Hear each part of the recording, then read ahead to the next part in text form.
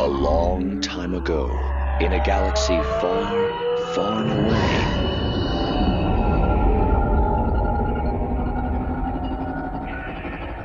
You're listening to Star Wars Beyond the Films, the official expanded universe podcast of StarWarsReport.com. There is a great disturbance in the Force. That's right, listener. Welcome to episode 259 of Star Wars Beyond the Films, your Star Wars discussion podcast, your podcast of legends as well as canon, your ticket to that galaxy far, far away. Our episodes broadcast on the Star Wars Report website, 2nd Airborne Division of Podcasts at www.starwarsreport.com. Episodes can also be found on iTunes, Zune, as well as Stitcher, and even Spotify, as well as right on your own Twitter and Facebook pages at SW Beyond Films. Hey, but enough about how you got here. Let's get this show started. I'm one of your hosts, the defender of the EU, the champion of the multiverse, the bipolar Star Wars fan, Mark Hurlman. And with me, like the urge to cleanse the dark side, the doctor of timelines and a Wookiee-sized Star Wars fan in his own right, our own Dr. Jim Lehane. I'm always up for cleansing the dark side. I got my shout spray. I will get some elbow grease into that and scrub it out. Yes. You can't. And then put it in my pool in the backyard, because that's apparently where you keep your dark side, is in the neighbor's lake. Right? I like to take my bath in dirty water. The darker, the better. Oh, Jim, how have you been, man? Like, I feel like we're farther apart this time around. Like, it's just a weird sensation. I feel so distant from you today. Well, the internet makes everything closer. So in my heart, you're right here. But yes, I just moved. I'm in New York now. I am looking over one of the Finger Lakes from my office here. I can see out the back door to one of the Finger Lakes. So I am completely in a different climate zone. It's apparently humidity is the thing. I didn't know this. It's when they say, but it's a dry heat, they really mean that, because it's just doing anything, you get sopping wet, and it's kind of obnoxious. How are you doing? I know you've been having some medical issues lately. Right. So how are you feeling? Right, yeah. I mean, the two of us really have had a few months. Like, you had the car wreck. That was fun. Then the move. Oh yes, it's so much fun. It was. If for anybody who's interested in having a car accident, I highly recommend not doing that. Yeah, don't you just want to just sit around a little bit and heal? Like, and that's what I've been doing. My doctors, they think, I might have Crohn's disease. I've been having a lot of fun issues that they've been fixing and repairing. I had an abscess that got really bad. And then from there, it just kept coming back. Two small surgeries later, I ended up on a third one that was a major. We're going in and we're going to do some serious cutting, cleansing, and scraping, and they found polyps, and they did biopsies. And in fact, since then, I've actually got word back that the polyps are okay. It was benign. I'm okay in that regard. So, like, yeah. There's some shiny, happy light there in the midst of all the chaos that had been going on. Definitely made me feel my age. Never before have I felt more 42 and closer to 50. No. Yeah. I've had stomach issues all my life, and they have mentioned Crohn's disease as a possibility, but I think they ruled it out when the medicine didn't do anything. Right. Well, and that was what got me too with the last surgery. They're like, we're going to go in again and we'll check again for Crohn's, but they're only going so far up into my intestines. And they're like, well, if you do have Crohn's, we're not going to mess with this because it'll heal real bad. Well, my boss has it, and hers was found from the esophagus side. Like, they did a couple tests before they finally found her and diagnosed her. And I'm like, so if like they end up coming from the top and then determining I do have it, then we've already done this surgery, and that could be, oh God. So I'm just like hoping now that like maybe the Crohn's isn't the actual direction they're leaning, because like now I'm like, we've already done some stuff and some work, and I'm like, this kid, hopefully this won't get too bad.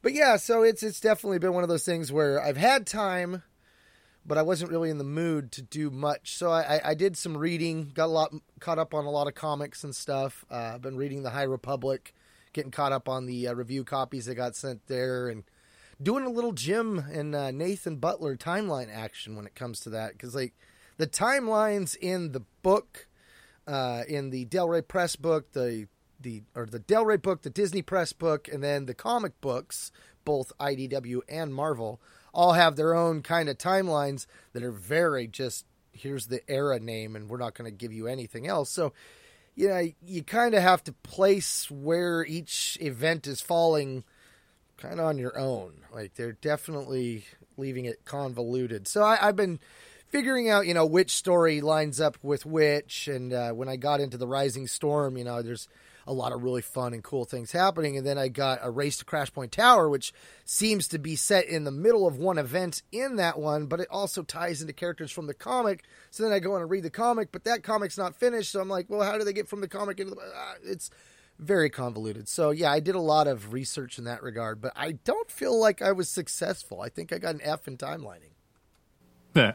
Yeah, I haven't started wave 2 of the books yet. I've been trying to listen to the third Alphabet Squadron book, the audio book of it, and it's I think you had said that it was the best of the three, and it's definitely it's much easier to listen to. Kind of, I'm more in the heads of the characters now, right.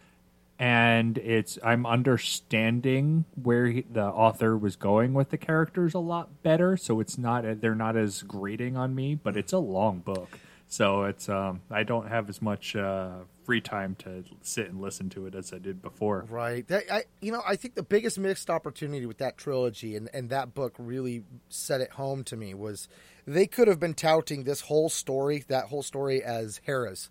I mean, I think that it would have done a lot more in bringing people in, got more people interested.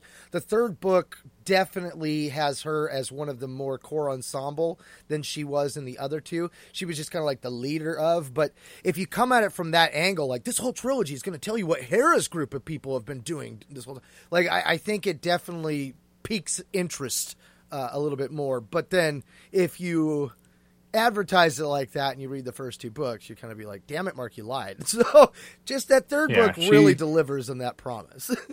Yeah, I don't even think she was in the first book. It may be mentioned, but I don't think she was there. The second book, she was in and out because she was bouncing between this and Squadrons, the game. Yep. And then this one, she's practically a main character. Mm-hmm. Yeah, I really, like, the second one, they started to play up on it because you really got the feel that, like, Soren and her were kind of like analogs of each other from the good and the bad perspective.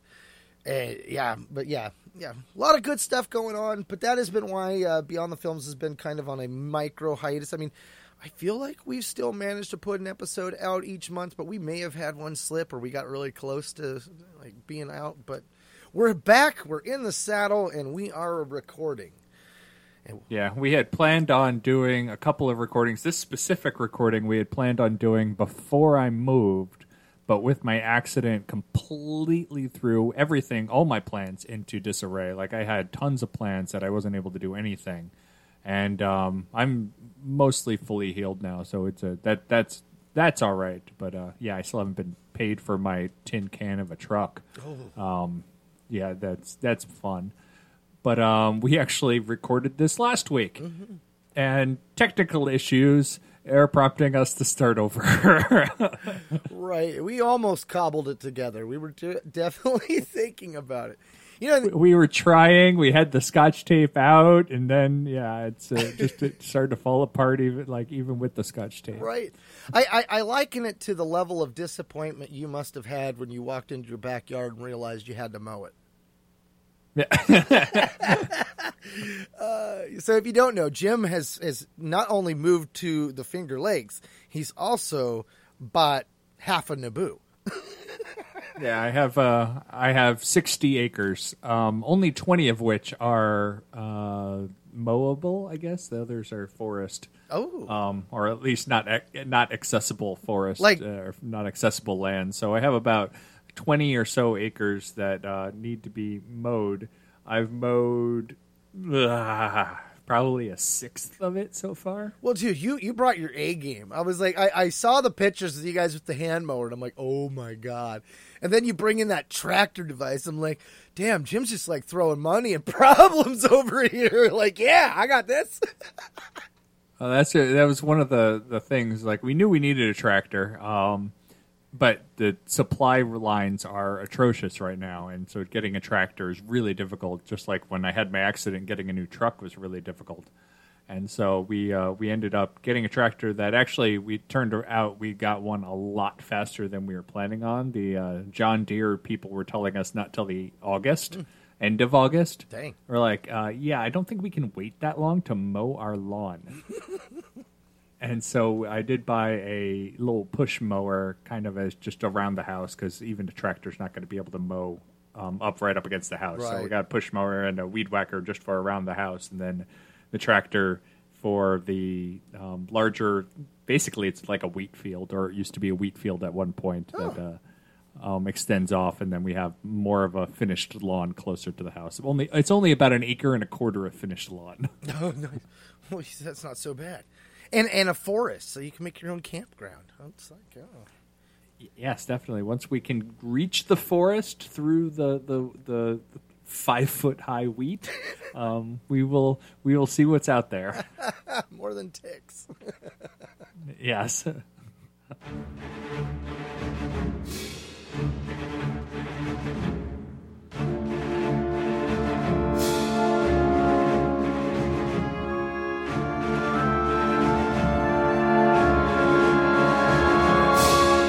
At Star Wars Beyond the Films, we ask the tough questions that have bothered you for a long time, or simple ones that have perplexed you off and on.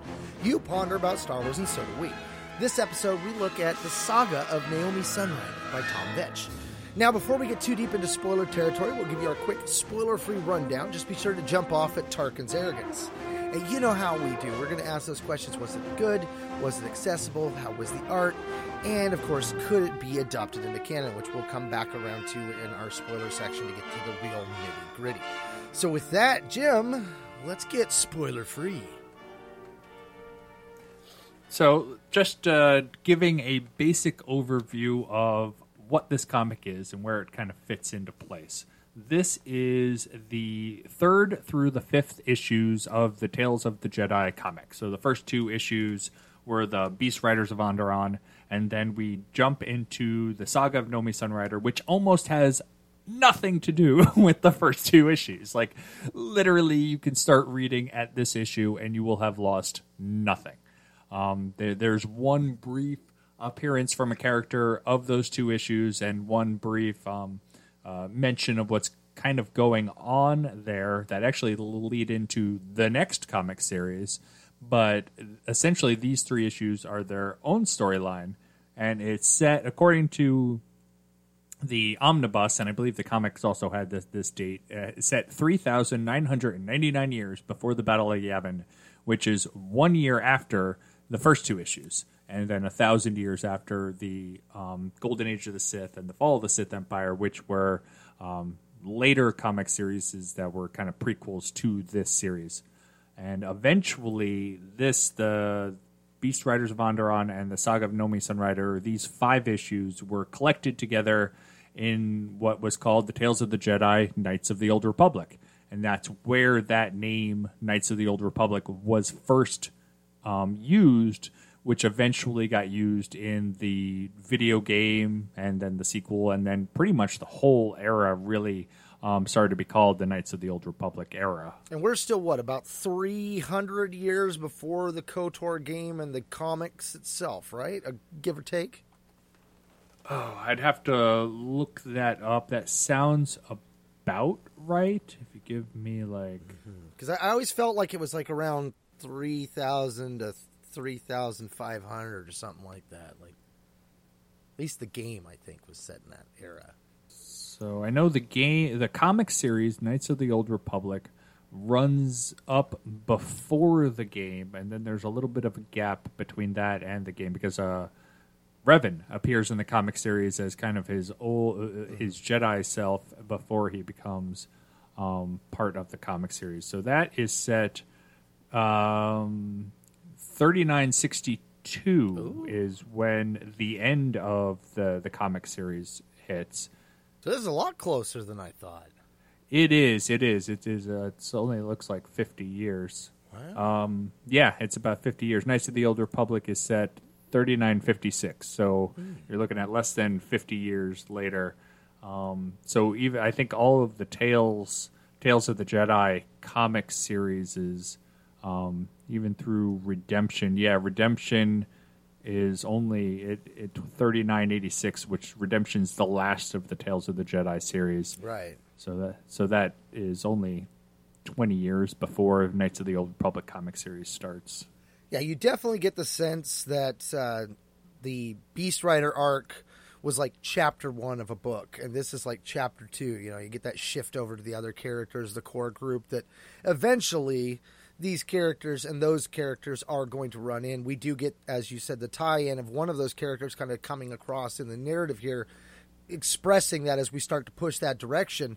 But by the time you get to, like you said, Redemption there at the very end, like, you come full circle. Like, there's so much going on that, like, this really is a very interesting and fun start to this type of an era. You know, you go back and you've got that old style and stuff. And I think that the art style in the first couple issues, like, while it's not my favorite, it definitely does give that older feeling to the way things are drawn and the way things look inside the universe. So you get that feel, and everything's fresh. And I like that we are touching on this at the time we're touching on this, because I'm getting a lot of the same High Republic vibes, you know, like there's a lot of things that are kind of happening in this era that are happening in that. And the time frame is totally different. You know, we're like 3,000 years away from episode 1 versus 200 years in the canon.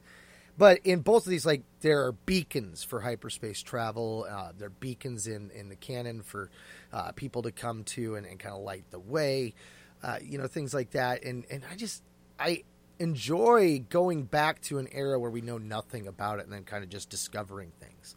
One of the things that leapt out to me, which is like a driving plot point in this, is how do we say it? The Agadan crystals? Adagan crystals? Adagan, yeah. Sounds good. Right. We'll go with that. And as we mentioned when we were recording this the first time, in canon as of right now, Kyber is the only official lightsaber crystal used by the Order of Jedi Knights. Whereas in canon, that wasn't the case. It was like, you know, dang near anything that was crystal/glass could be used. Yeah, I wouldn't be surprised. I don't think they ever did this, but I wouldn't be surprised if, like, you had Luke constructing a lightsaber with, like, pieces of broken glass from a window. Like Kenobi's hut. Yeah, it's like, this will work. Like, okay, so we're just using anything now. Like, piece of rock. Let's stick a rock in there. Maybe that'll work as a crystal. Right. You know, and again, with the art, there's some really cool throwbacks and tie-ins to, like, McQuarrie's art style, the way the lightsabers are projected, the way that they flow, that kind of stuff, which ties into the old technology that is slowly being phased out. So I enjoy that kind of stuff. The characters, I can't say that they're strong characters. They definitely go through a lot of growth. So I feel like with this one, like, it's not the strongest for the characters, but it's definitely a very impactful event that happens that pushes Nami especially forward. But the whole time that Nami's going forward, so is Vima. Like, I feel like Vima is a blink and you'll miss it Padawan. I mean, Thawne will say at one point, you know, yeah, she's also training. And I think that, like, that was my wake-up bell to it. And then when I read it again and again, I was just like, you know, she's getting the most out of this. Like, because everywhere that Nami goes, Vima is there. And the main difference that I notice when I'm reading the comic is, like, Vima doesn't have the same insecurities, doubts, and fears that her mom has. Her mom is very passive, and her mom is very fearful of the Force and the lightsaber, especially after how she ends up getting to Thawne. And I don't know how much of that we really want to go into in the spoiler-free part. I mean, it's an old comic, so I'm like, you know, most of this information is out there, but if you haven't read it, I don't know if I want to spoil that for you. Yeah, the what you're saying, jumping back a little bit to the art style, and the art style is very of its time. Early '90s. This was the second comic series really released by Dark Horse. You had Dark Empire first, and then the Tales of the Jedi series was immediately what they came up with next. So you have these early '90s art style, which is reminiscent of, like, you think of the old Marvel '80s comics, and this is like a cleaned up version of that art style. Like, if you were able to do that art style, but with better lines and clearer figure representations and stuff, and so it looks a little cleaner, but it's definitely doesn't get to the points that we see in like the later '90s and early 2000s, where artists kind of go a little more artsy with it. Mm-hmm. And yeah, the characters themselves, I don't like Nomi here. I don't think she's a good representation. I feel like she is essentially a housewife, and she's being relegated to a housewife. And although the text keeps saying that this is her own decision to be the housewife, you don't get, like, the way that the story plays out. It doesn't feel like that. It feels like they are... The man needs to be the Jedi, the woman needs to stay home and take care of the child, and that is the way it's kind of set up. And then she's the reluctant hero, and it feels like they kind of relegated her to the housewife and kind of tried to write her out of that role through the exposition of the story. And so I feel like her story itself kind of gets a disservice. But there's also a little disconnect from what we get in the original trilogy, what we learn to be truth from the prequel trilogy, and what this rolled with. In the original trilogy, Yoda flat out tells Obi-Wan and Luke, you're too old. You're too old to begin the training. And yet in this, we find, she's an adult with a kid. Her husband's an adult. He's already been training, and he's going to Thom to get, like, the next level, right? Like, he's going to take his training to the deep zone. He's going out to the deep waters with the crazy-ass master on the weird dark side planet.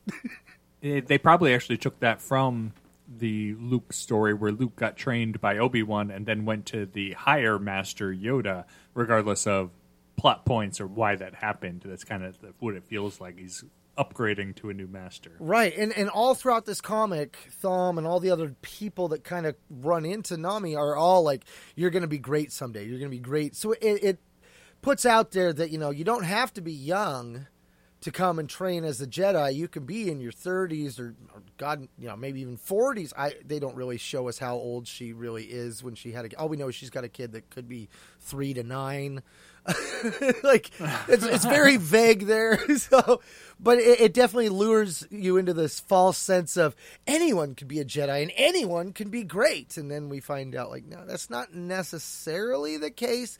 Nami is more one of those exceptions to the rule, kind of like how Luke was. In fact, Luke is probably less of an exception to the rule than her, because Luke at least is the son of the chosen one. His midichlorian count is off the charts. He's got a destiny. I mean, there's not a lot known about Nami. I mean, now granted, we're in Legends here, so I mean, I've always kind of thought, well, what if Shmi Skywalker was, like, came from Zane Carrick's line or something? I mean, like, we never did tie the Skywalkers back past Shmi.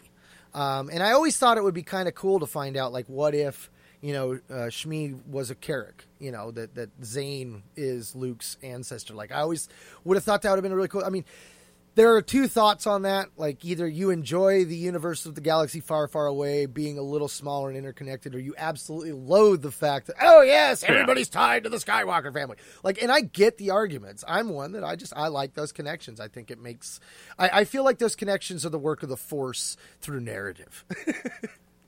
Yeah, I would 100% not be surprised if Nomi was an ancestor of Luke and Shmi, for that matter. Mm-hmm, mm-hmm. Like, it seems like something that they would do. Yeah.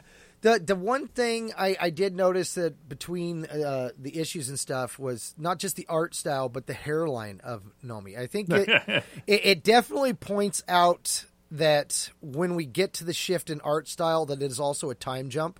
It's nowhere in the narrative that we've had a time jump, but it does make the most sense. It does say in the narrative that several months have passed. Yes, months, which could be years. Because Yeah. Star Wars months or Star Wars years are a lot more than just 12 months, I think, still, right? In Legends?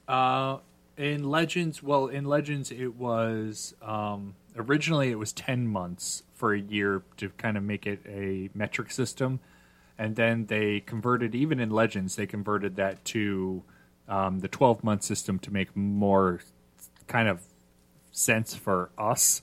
Like it's kind of hard to think of a 10-month system. And so they converted it, and then all of those West End games that had the months and days, they just didn't illustrate months 11 and 12 in any of those. Aha. All right, well, hitting on the points, was it accessible? I think yes. The time frame of this is easy enough. You know, all the characters are kind of fresh.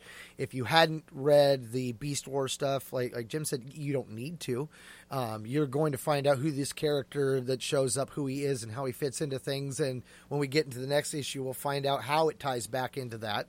And if you hadn't read that, it will kind of fill you in on what you need to know. Could it be adopted into canon? That one, I think, is an easy yes. I don't think you have to, but I think you could. You could leave it in this time frame in canon, since the High Republic is only 200 years in the past, and this is so much farther back. And I don't think it would impact anything. There's not much going on. I think the biggest, whoa, you can't do that, would be the Kyber crystal not being a Kyber crystal and it being the Adagan crystals. Like, I think that's the biggest change up if you were going to shift this over. Yeah, I'd say, is it accessible? Like, I can imagine people picking up issue 3 of this comic series and starting reading it and going, what did I miss? Because it seems like it's the beginning of the story. And like literally, who would pick up issue 3 and start reading from there? But I'm sure people do. And it's completely a new story. There are no tiebacks. It is as accessible as you can make a comic series. Just as accessible as issue 1 of this series. Mm-hmm. And so, yes, it's accessible. Should it be brought over? We'll talk about that later. But could it be brought over? It doesn't impact anything. Like, there is no impact outside of this story. It is kind of a self-contained thing. It has almost no talk about the Sith. It is just a Jedi and her master. Besides the Adagan crystals, the biggest conflict is the marriage and the child, which we had been told from the prequels that marriage and children are a big no-no. Even though in Legends that like you had Ki-Adi-Mundi and stuff like that. So that's 4,000 years. Maybe they learned their lesson with maybe we shouldn't allow Jedi to have children. Right. The only other thing would be the Force Ghost of Andor himself. Oh, yeah. I mean, even New Jedi Order had characters that passed away that became Force Ghosts because we didn't know. We didn't know that this was going to be Qui-Gon Jinn's claim to fame, and that only through Qui-Gon could certain Jedi make it to the netherworld of the Force properly. Yeah, I did find it funny that he immediately turns into a Force Ghost. Like, even Obi-Wan took like a few years between being able to project himself as a Force Ghost versus just like Luke hearing his voice in his head, essentially. Mm-hmm. Here it's like he dies and immediately she like looks to her right and goes, "Hey, I know you." Can you imagine A New Hope, like when Obi-Wan gets struck down, Luke's like, "No, Luke, over here, move your butt." No, Luke, come here. No, over here. He's clearly walking towards you. What are you doing? Luke on the X-Wing as he's going down the trench run. He starts to put the targeting computer up. All of a sudden, Kenobi reaches from the back. Turn that off. You're not going to need that. He literally like reaches forward and lifts it back up. Yes. So when it comes to was it any good, I'm kind of conflicted because like it's almost middling. Like, the overall story of the entire arc for Tales of the Jedi, I think, yeah, that's really good. This one being the introduction to Nomi is more like, I almost feel like this one isn't even really needed. Like, almost everything that happens in this you could probably do with one good narrative bubble when you introduce her character. But that said, there's not anything really bad with it. So I'm going to probably give it a solid, like, 5. Like, it's right in the middle ground. It's decent enough that, you know, you can get in there and kind of get an idea of certain things. There is some cool little aspects of Force philosophy. Thom gives some information about some of the dark side and how it's at play and stuff like that I think is kind of cool. But outside of that, there's not a lot going on here. It's just a setup for Naomi's character to do more important things down the road. And while all that's going on, if you think of redemption, you know, Vima is once again she's there, but we, the reader, just kind of forget that she's there. She will have a hand in things, like, but right now she's just a tag along. Yeah, definitely, like, she seems like an afterthought almost in the story, but, like, they never drop her. It's like they always, like, carry her along. So clearly, like, she has a place in the story. Vima, I'm talking about, the Nomi's kid. And, yeah, she's probably the most interesting aspect of this story because she is just kind of being dragged along behind Nomi's arc. And is it good? I'm 100% on board with what you were saying. It's not that it's bad, it's just that it's unimportant. Mm-hmm. Like, yeah, it gives you Nomi's background, but it's kind of doesn't have any impact to the greater Jedi Sith arc that we kind of got started in the Beast Wars and will continue after this. We know it'll continue after it. They even mention it in this story of what's coming up. And so it's like this offside tangent that shows you Nomi's startings, but it's not really all that interesting either. Right. And you think about the fact that, like, when you watch mother and daughter throughout this, Nomi's scared of everything, whereas her daughter is just kind of, she's playing with the lizards on the ground. She's not afraid of the dark side lake. Like, she's getting to know everything and is interacting with everything. And, like, I would say in some ways her training is definitely more hands-on than her mom. Like, her mom is just kind of, like, doubtful of everything and hesitant of everything, whereas Vima is she's just there and doing it, man. Like I honestly, I think, like, based on that alone, I would think Vima in the long run is probably going to be the more powerful one. But as we learn, due to an attack on Vima, Naomi has a very special ability that is more on the rarer side. She's got that Jedi battle meditation, although when it first manifests, it's not necessarily the way we see it, although it's described in that fashion. It seems more like a very strong force persuasion. Yeah. But yeah, eventually it's an ability that's so big it can affect an event, not just one or a series of people, but like an entire battle. She can shift things. But as of right now, we only know that through narration. The actual use of the ability is just, it looks like it's just a really strong, these are not the droids you're looking for. Yeah, I can see that. So overall, my rating of the comic, I would say, I don't know if I talked about how I rate. Basically, I start off with 7 as your default score. You can go up or you can go down from a 7. Any Star Wars book starts at a 7. If it's kind of in the middling round and didn't really impress me or anger me, you'd get a 7. This, probably I'm leaning towards like a 5.5 because it did just feel like such a waste of an issue. So a waste of an arc. Like I this is probably the weakest one out of the whole Tales of the Jedi. I don't remember. I remember loving Tales of the Jedi, so I'm expecting this to get better. But coming back, and I'm like, why is this so pointless? Right. Well, we sound bummed, but we're pretty excited because we're going into spoiler territory. We've analysed their attack, sir, and there are spoilers. Should I have your ship standing by? Evacuate? In our moment of triumph? I think you overestimate their chances. Consider that your spoiler warning, Beyonders and Sentients of all ages. Because here we go on another adventure beyond the films. All right, so we're introduced to Nomi as her husband is leaving to go off the train with Master Thumb. She's holding Vima in her arms. Clearly a child of not more than 2, I'd say maybe 18 months. Is it that as a father of 3 children? Is that about your guess? This will come up later. On why how I'm bringing it up. Big she is. I mean, I would say she might be 3 at the most at this point, but she could be a short 3. But yeah, she definitely is in the toddler infant side of toddler.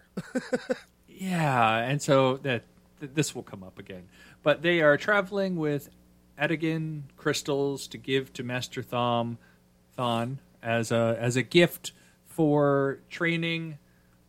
Gift, you say? Ander. Bribe, says I. Please accept me as a student, oh wise and merciful master. I give you these trinkets of lightsaber quality. And this is where they tell us, that Nami is force sensitive. I can feel the crystal's power, Andor. So can little Vima. I mean, so she's able to feel the crystal's power, but she's also able to feel her daughter feel the crystal's power. I mean, that was pretty impressive, honestly. Yeah. Actually, does her daughter say anything in No. the entire 3 issues? Yeah. Not in this one. If she does, I think she says one word. I don't think she says nothing, man. Yeah.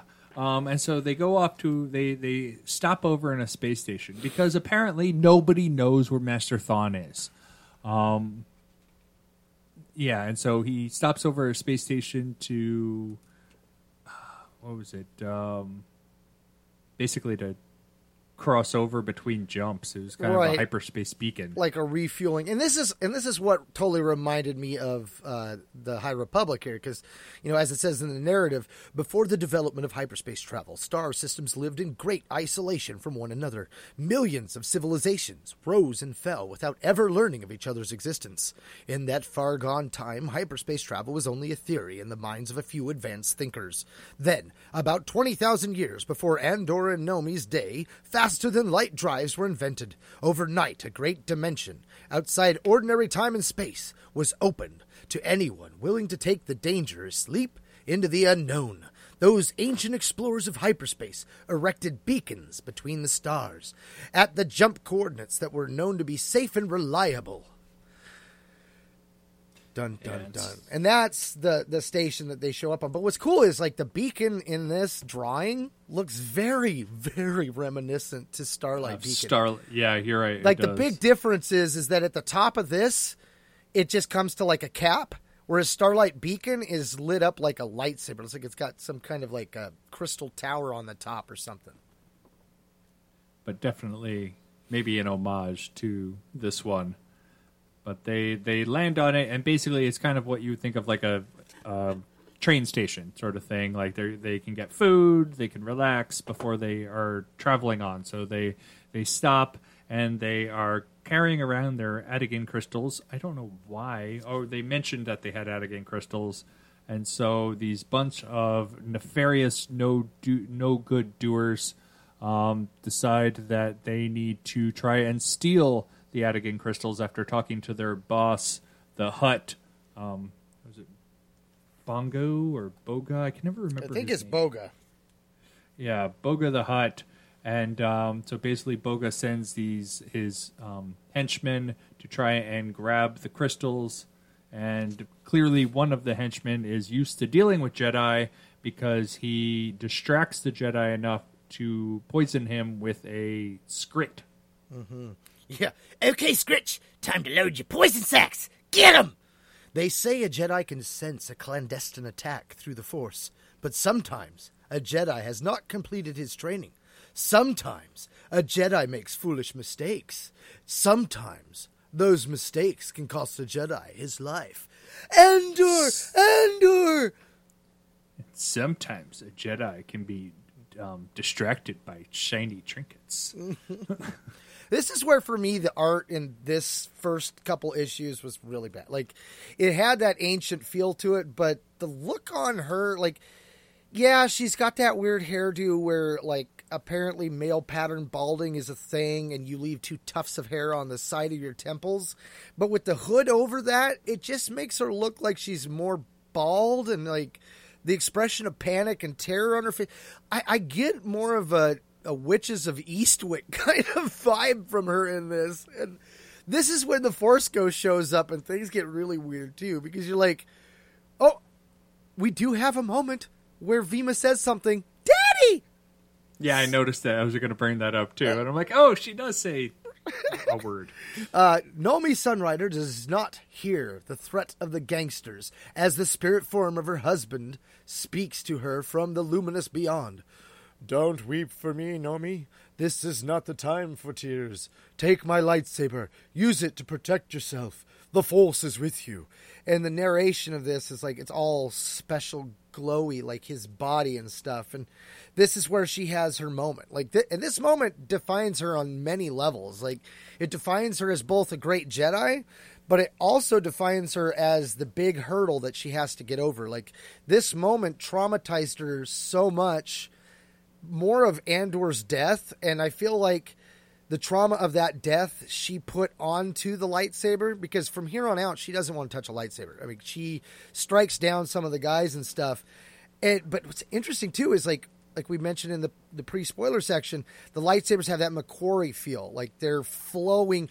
It almost feels like when you're, teenage, post-adolescent, and you're messing with mushrooms and acid, and you go into a room with black lights, and you're flipping one of those glow sticks around in a figure 8, and all of a sudden it looks like a giant 8. And don't do drugs, kids. Just stay away. Take my word for it. It's a thing. But I get that vibe. Like, the lightsaber is not the same as we had before, right? Yeah, definitely, like, even the coloring of it is weird, because they have, like, when you look at the lightsabers, typically they have a solid core of the bright light, and then if a blue lightsaber would have, like, a halo of blue around that solid core, or red, or green, or something like that. Here, that solid core is only within that small bubble, like on the McQuarrie kind of has that bubble right above the hilt. And then a lot of that rest of the lightsaber is almost like gas, like a gas blade, as opposed to an actual strong lightsaber. And so that's what you're mentioning, is kind of, it's less a solid thing and more of this kind of ethereal manifestation of a lightsaber in a vision sort of thing. Right, and we're still in that step of evolving the lightsaber, because in the last issues of the Beast Wars and stuff, we were still watching characters that had their lightsabers clipped to the battery packs, right? And we went from every lightsaber having a battery pack to some of them not having it, and they having this style. So there's a technological advancement going on through these that's not touched on in the narrative at all. It's just, if you're paying attention, kind of thing. Did the Beast Wars have the battery click? I thought just the Golden Age of the Sith had the battery pack. You're right. You're right. I want to say that there was one character in one of the battles that did have it, but he was in the background, and I don't think it was actually ever lit up. So, like, it's one of those things, like, you could say maybe he had it, and maybe that was like an early Vibro sword or something. But you're right. It was the Golden Age of the Sith that really pushed that, and that was a little farther back. Yeah. And so Andor died, and his Force Ghost told Nomi, "Go to Master Thrawn. Take my gift to him, bribe.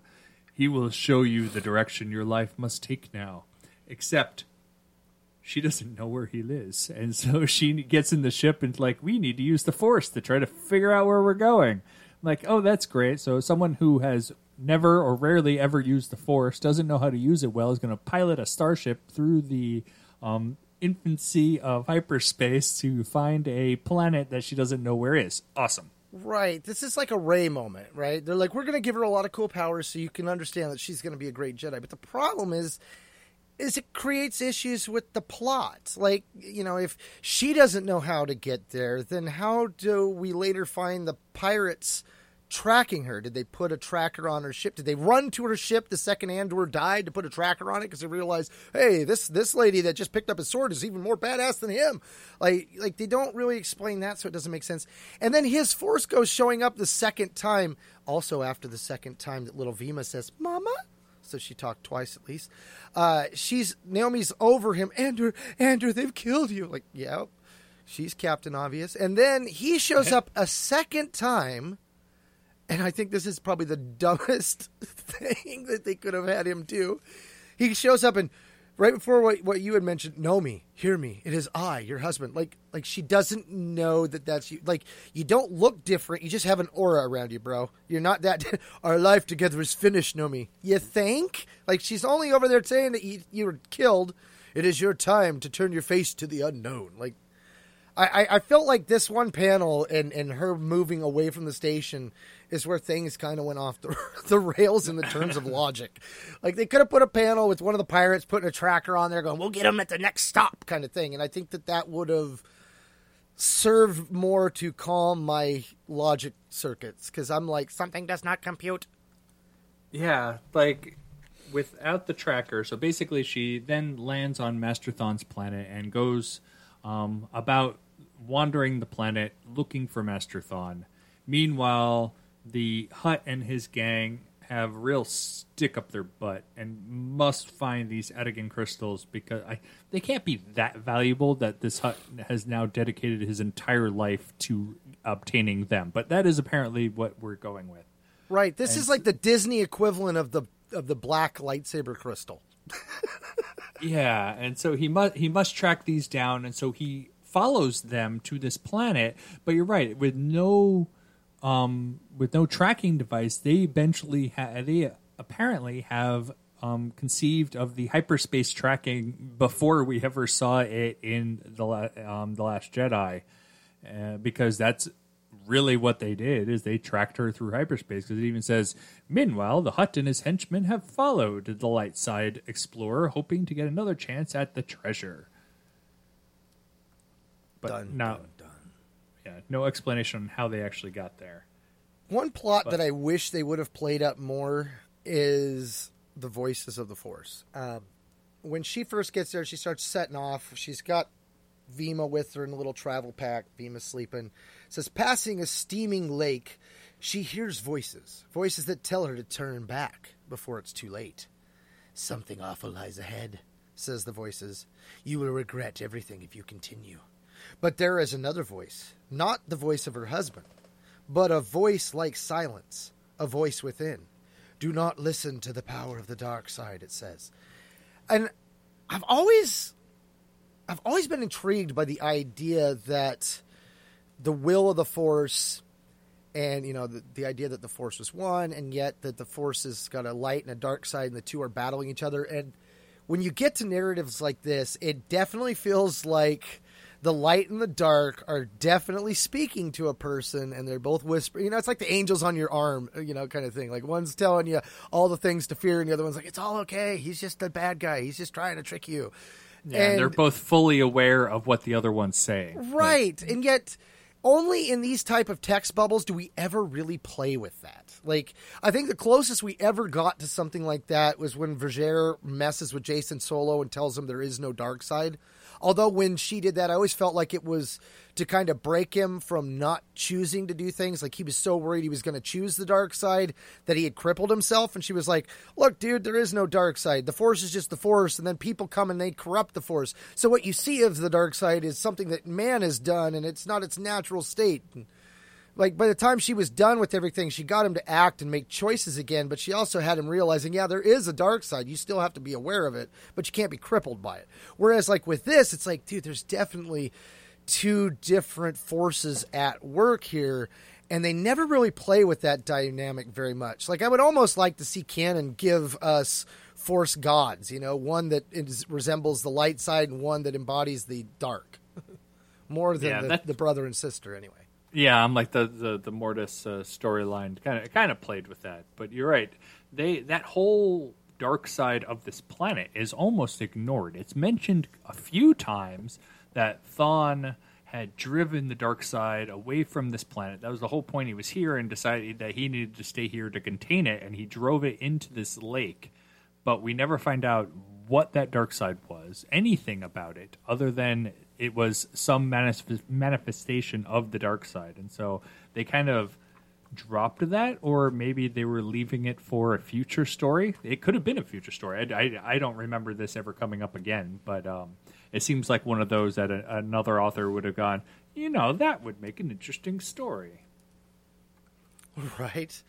And then we get probably the weakest part of this whole arc. The Hutt shows up again, only this time he's sporting basically everything Jabba, from the look of his face down to his vehicles and modes of transportation. It's like clearly Jabba had a mad respect or idolization of Borga and was like, I'm just going to take everything he ever had and use it. Like, the sail barge is 100% identical. I find that absolutely hilarious. And then the slave outfits, that the women are forced to wear, are identical. It's a totally Borga idolization, or either that or Hutts have no concept of technological evolution. Mm-hmm. I would say the fact that he is here on the barge at this moment, we had talked about it when we had recorded the first time and we lost that recording, that he had some of these dragon lizard things from this planet. I would say this is probably when he picked one up, because when the pirates come back later, he's not with them. For some reason, he was at the station with them and he was at this planet with them. But from there on out, he doesn't need the Adagan crystals that much. That's why he has henchmen. And so we have Nomi looking around the planet, and she comes across this, I swear he looks like a Grecan statue with the snakes for hair guy who is riding on the back of this beast, which you kind of equated as a cross between a rhinoceros and a triceratops, which is probably the best representation of it. And she, I don't know if she ever calls him Master Thawne, but we all are assuming he is Master Thawne. Right. Yeah, it's not until after Thrawn actually reveals himself that we find out. The narrative touches on it. So at that moment, far across the Emberian wastes, a Jedi Knight sets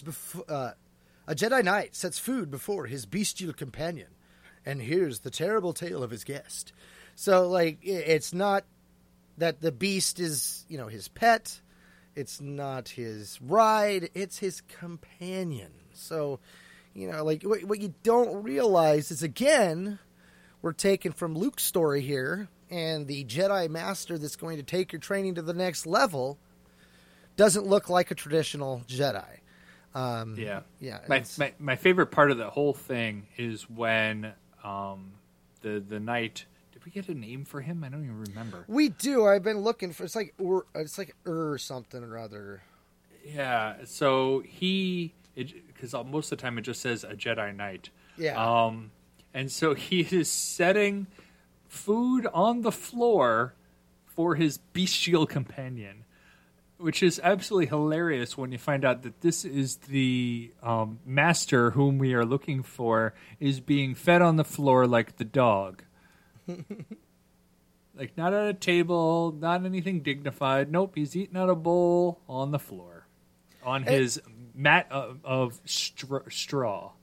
And even later, you find out, he can do things like a human. Like, he'll sit up, he'll actually use his hands. But right now, they're really playing up that he doesn't. That he's just, a total beast of burden. Yep. So, at this point, when she is first meeting all of them and eating in their hut, is when the Hutts, the Hutt gang, I guess, shows up to the house of the knight and Master Thawne. Oh, and you know what I just noticed in this? While the Hutt's sitting there going, "Nachakula will feast on stagger meat tonight," they're dragging one of the beasts in that they've killed. So clearly they're definitely doing hunting and capturing at that time. So yeah, I missed that. They definitely got those creatures from this planet. Yeah, well, that's one of the beasts from their farm. Right. Like he says Stagameet. So that's not the dragon that we see later. But that's it was one of those things that I noticed that as well, wondering if that was the dragon. Mm-hmm. But it had to have come from this time. And we're playing with the words, too, when the Jedi comes out.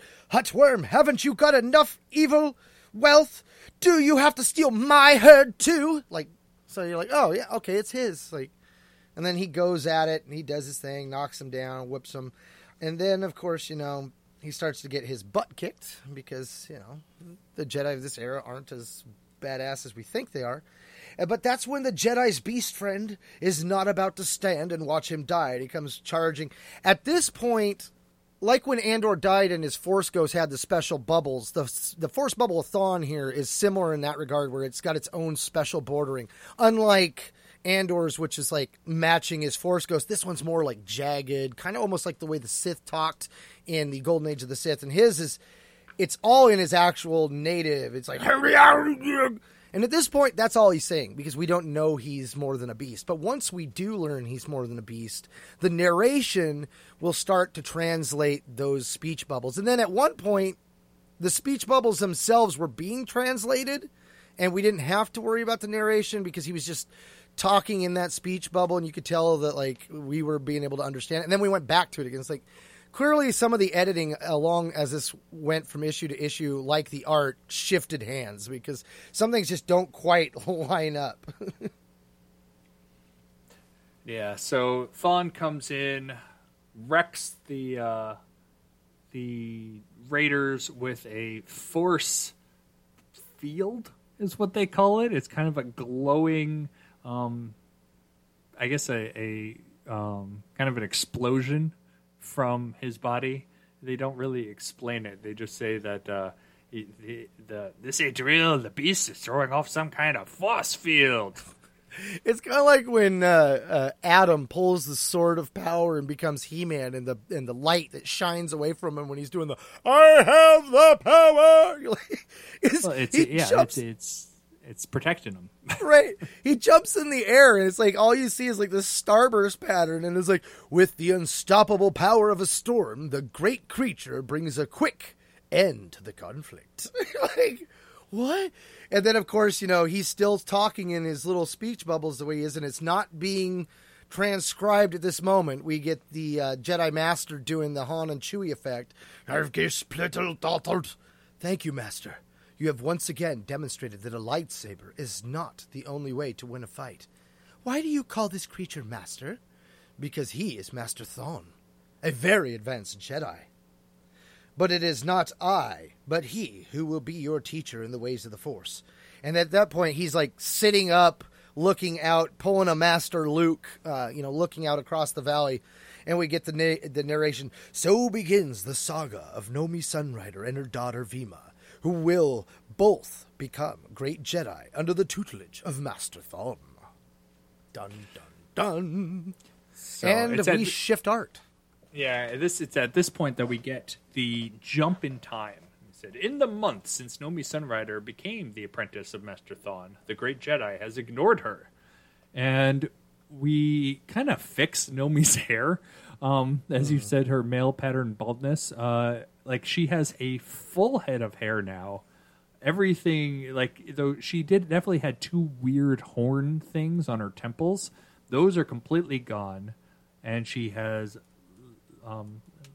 luscious golden locks. Vima is clearly several years older. This has not been months. This has been years. Because this child is now 5, maybe 6. Right. That's why I'm like thinking if she was a short 3 when we saw her before, you could say, or a tall 3, she's now a short 4. Yeah. And It is definitely one of those things when it comes to toddlers. Like, I've seen all shapes and sizes. It depends on your parents for one. And then you'll have some parents that are really short and then their kid in their teenage years is just massive. But I mean, one of my wife's best friends is technically legally a dwarf. She's like 2 inches below that line. And her daughter is the same age as my daughter and yet is the same size as my 10 years younger daughter. And has been her whole life. Like she was, when she was 8 and 9, she looked like she was 4. Just a really tiny girl. So, I mean, it doesn't help when reality of children, it doesn't make it easier to pinpoint what age this kid would have been. Like, I wish they kind of would have locked that down. But what I do like about this art style is we do get a flashback to when she was with her husband.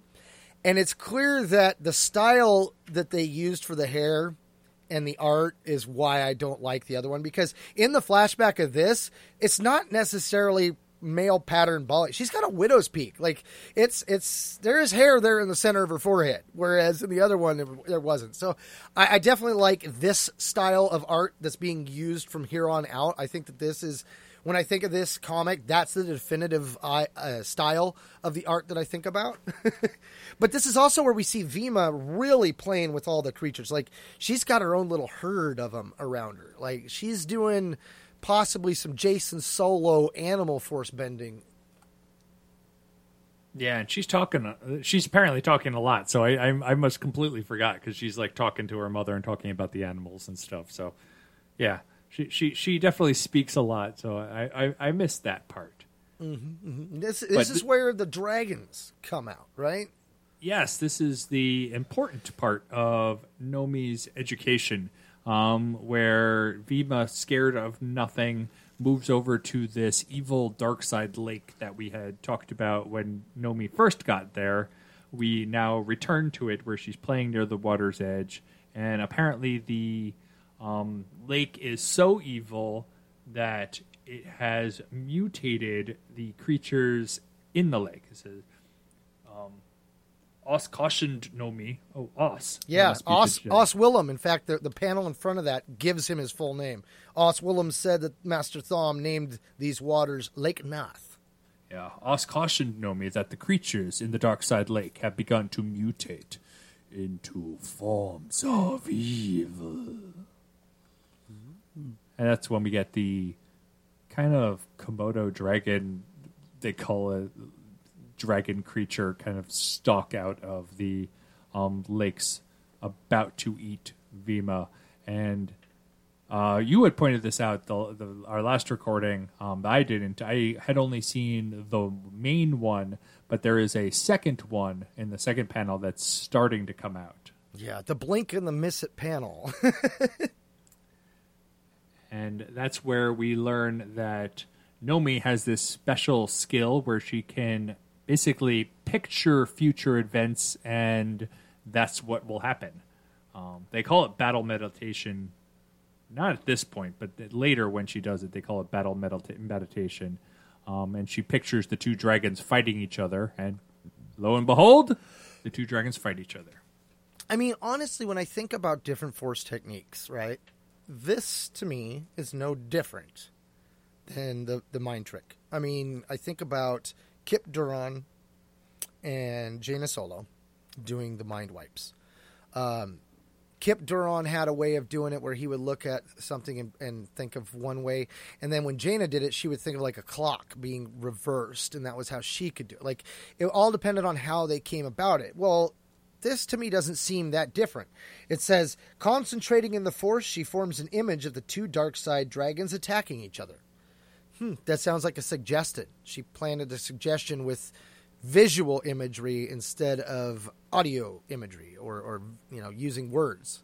You will attack each other. Like, to me, it's kind of like splitting hairs to call this a new power. Like, I feel like she's just really, really good at it. Yes. Later, they'll evolve that power, though. I mean, we do see it being used on a bigger scale. And in fact, in the High Republic, Avar Chris's ability is very similar to this, only she sees it in the form of song. Everyone's Force presence is a song, and the Force is the great melody and the great harmony of it all. So, I mean, it's always been one of those things like a Jedi's relationship to the Force is personal in the aspect of how they're interpreting how they envision it. Jax Pavon, for example, would see kind of like scent trails. He would see little ribbons of the Force that he could follow. Or you had Voss that could touch things and see the lives of what came before it and stuff. So, just the way they would go about things is part of what shifts an ability to become a new ability. Because I really don't feel like this ability is that far off from a mind trick, really. No, I definitely agree. It's something. It's basically you're trying to shape events around you, regardless if you're doing it purposeful or not. And so we move on, and Master Thrawn has picturing the future events that knows that his apprentice here will need to actually learn how to become a Jedi as opposed to just this random woman hanging around his house. And so he has decided that her training must begin despite her... he was waiting for her grief over her husband to subside or lessen, or I don't know what he was waiting for. But right. The spurning. Essentially, she must begin training, and at that point, we flip the page, and we're in a different story. Right. What also is interesting is, again, while she's by the lake starts to mess with her. And she starts thinking, why didn't that work when Andor was being murdered? I tried, but everything happened so fast. So she's kind of like coming down on herself, which I feel like is, an effect of the dark side. What am I doing on this savage world? And who is this beast who calls himself a Jedi Master and claims to keep the dark side prisoner? And then the voices suddenly pierce through her thoughts like dark lightning. The end has begun for you, Nomi Sunrider. The demon Thrawn will destroy you. Like your husband, you are going to die. And it doesn't seem like it's just one voice. It seems like she's being assaulted by a bunch of evil. Well, yeah, that's what the demon lakes do. You didn't know this? And this one we get a really cool ship is when we shift pages. We get the miners, and this is where it gets really convoluted too, because these miners that have this big giant wasp ectoskeleton that they've converted into a ship are about to be attacked by pirates, yet this ship is protected by the same Hutt who is after the Adagan crystals, who is then going to take the pirate that attacked these people and get him to work for him to get the crystals. It just seems like a lot of extra steps that we didn't need. It's essentially 8 pages of going, what? Why are we in a different story now? And that's it. That's what it is. They're trying to find a roundabout way to get someone to go get the crystals that this Hutt is still obsessed over, despite losing them twice now. Yeah, I was almost thinking maybe it was the reason why the Hutts weren't there, but no. I mean, even when he fails, he goes back to the Hutt, and then they go back with the Hutt and that guy. It's just it feels like a total trip that was unneeded. Yeah, that's probably part of the reason I don't like this comic series, because this specific arc is because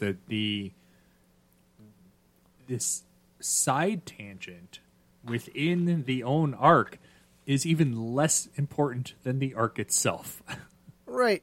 The pirates, they take their little ship, they pierce the abdomen of the Wasp ship, they open their ship to vacuum, which basically makes their ship like a straw, and as everything from the big ship comes sucking through the straw, as it gets into the middle of the straw, they close both ends, and now, Captain, we're rich! We got it all! It's an interesting way to rob them, but it doesn't serve anything at this point, aside from the fact that, now the Hutts are going to have to come and save the people and get all the stuff, and we get to see the Hutts' bigger ship. And it's a massive ship, but aside from that, it's really all it's really doing is just showing that the Hutt's powerful, which, we've been told that since the moment we saw our very first hut. The assumption is all huts are powerful. You don't need to add more to that.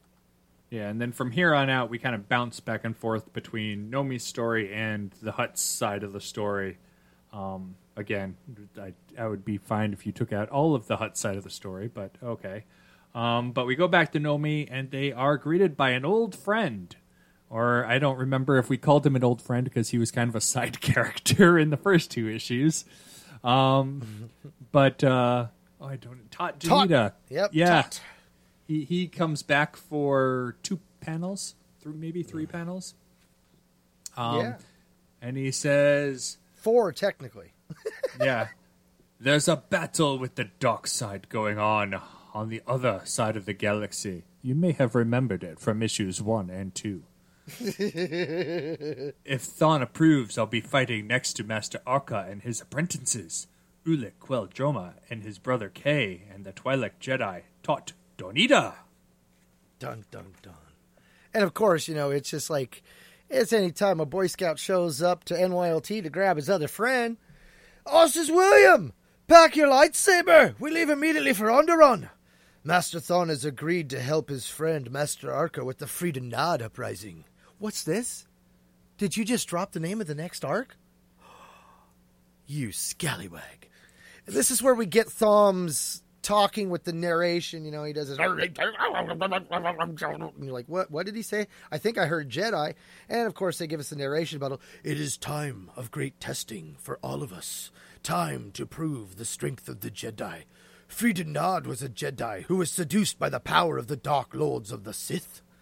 Then that's really it. Like, he doesn't, wish him luck or anything. We just go to narration and they finish preparing and bye, they're gone. But they leave Naomi alone. But she's not alone because she's with Thawne. Actually, if you look at Thawne's script, especially the second, they just took out all the vowels. Is that what they're doing? Look, it's Frida Nad is FR''DN, N''DD. And wow. It's almost, yeah. And Jedi is J''DI. I mean, that works for that S one, but the bubble in front of it, it's like, that doesn't make any sense, though. No, it's like they were trying and then, yeah. But it's almost there. What? Strength is SGG. Then we go to one of the Stennis worlds, which is where the Hutt's at. I missed it the first time, and then I was rewatching it. I don't know why, I just assumed that these were big giant beasts, but the architecture of the bridges is kind of cool. They're these big giant monster alien-like things that are holding the bridge with their hands out, but it's almost like they're using the bridges as plates, and they're tipping the plates up towards their mouths to shovel all the food in their mouth real quick. I mean, the bridges aren't being lifted, but it kind of gets that same aesthetic. I did not notice those before. Those are kind of cool. It's a random design aesthetic, but yeah. I noticed that a lot of the Huttese being used are word for words what we saw in Return of the Jedi. Right. Like when the eyeball comes out of the gate here, it says Daiwanawanga. And a lot of a lot of the Huttese is straight from the movie. This is all they know, and exactly that way of saying it. Well, and this is where Boga really looks like Jabba. I mean, his nose looks like you could tell me right now that Boga is an ancestor of Jabba, and I would 100% be like, that would make a lot more sense because they definitely look alike. Like you mentioned, the slave girl has an outfit very kind of reminiscent to Leia's. Maybe it's the same one. I mean, like I said, maybe this is all family heirlooms that Jabba ended up earning from his dad. Except now we have the dragon, who is the same dragon, or at least comes from the same planet, which I had wondered if this was such a special lake that was mutating these things. Why does this Hutt have a similar dragon? But they do call it out later that it did come from that same planet, so from the same lake. So this is what we were mentioning before, is that Boga must have picked one up while he was there. Right. And again, it gets back when Andor died. him saying, you've got to find this place. He should have had the location. Like the droid, honestly, the droid should have had the location on him at all time. And then them following that would have made more sense because, we were sitting here and we were trying to come up with reasons how he would have known. But that is the biggest plot hole, I think, in the entire comic is how they happened to find her. Yeah, that's a hard one. That's the hyperspace tracking. That's the only thing that I can think of. And then we go back to Thom, and this is where Thom is like, I can demonstrate that I can have great power and I don't need to use a lightsaber. But, Nomi, for you, well, let's just, take it. You will use Agdon crystals to build your first lightsaber. So, like, literally in the middle of his 2 speech bubbles, he went from talking the way he's been doing to now it's being translated. It's like, his speech bubbles are all over the place, man. It's like the editor didn't know what to do with them. Yeah. And this is probably one of my biggest problems with this arc is that he insists on her building a lightsaber and learning how to use a lightsaber, whereas because of her traumatic experience where she basically vivisected several henchmen before, she doesn't want to use a lightsaber. Understandably so. He's like, but you must use it. No, I don't want to use it. But you must use it. No, I don't want to use it. I will trick you into using it. Like, He even said I was trying to figure out a way to trick you into using it, something like that. It's like, you got to be kidding me. It's like, just, like, you can't. She's already, like, 30. She's beyond the age of normal Jedi training. Can't you figure out something else to, like, get around the no lightsaber clause? Right, and he's over there smoking on a hookah. He's got more human features now because he's just sitting up like he's relaxing in a lazy boy. He's got his little hookah pipe in mouth, and he's just kind of going at it. And that's where, like you said, she flat out says, she's like, you yourself, Master Thrawn, do not carry a lightsaber. As long as I do not have to use a lightsaber, I will accept your training. We will see. I think it is likely that the lightsaber is your destiny. Come, gather some food, and we will go to the hills. I will show you my beautiful world. Bring your daughter. She, too, is my apprentice. And I think that that's the first time that the readers were clued in on that fact. Like, I mean, like, if you're paying attention, she's been there the entire time, but now he's actually like, no, she's training, too. And I would say that she is probably going to get the better retention from this training because unlike her mom, she's not conflicted. Her mom is very walls up when it comes to certain things. And I think that as we move forward here, the narration and the story itself kind of almost does a disservice by giving Thom a lightsaber. Because like up until this point, he doesn't use a lightsaber, and our assumption is that because he's a beast, he probably would never use one, but they're showing him using devices now. So when he pulls out a lightsaber later, it does make sense. But I kind of feel like it would have been more powerful had we had an example of a Jedi that did not need one. And the fact that he is Yoda. Pushing that. Yeah. I mean, because up until this point, Yoda never had a lightsaber in the OT. Right. Yeah, exactly. And that's the thing. It's like his pushing it just feels so damn off. Like, what, you really think that the lightsaber is the only thing to stand up against the darkness? Because that seems to be the big push. She can do it all if she accepts the lightsaber. This panel here does have one of my favorite little things stuck into the art, and that's the Ewok, the stuffed Ewok, but with the body like kind of a mini elephant, where it has the big feet on the bottom. So if you like to put an Ewok onto an elephant body, that's kind of what it looks like. Right. It's the most bizarre looking like teddy bear thing that you could imagine. I just can't help but stare at it. Go, what were they thinking? Like, Ewoks don't have that sort of body plan. Right. Well, it's almost like they actually made the Ewok a bear. Like, so it was designed to stand on all fours in its stuffed form. That's when you see a picture of an animal and you're like, that's cool. And then you you make it up and then you realize that's not what the T-Rex looks like. Yeah. So we go to the next day, right? Yes. That's when things get a little time to go. Pack up your stuff. We're on the move. Yeah, we jump back to Jabba trying to basically pit the slave raiders, killing like apparently, or not slave raiders, sorry, the pirates that he attacked or that attacked his ships before.